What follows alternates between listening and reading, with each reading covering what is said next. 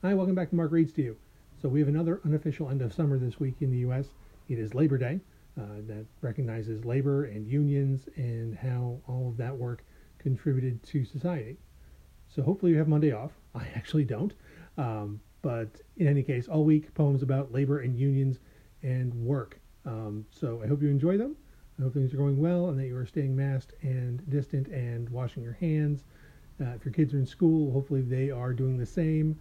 And their schools have not seen the spike that some schools have. So that's it. Have a great week.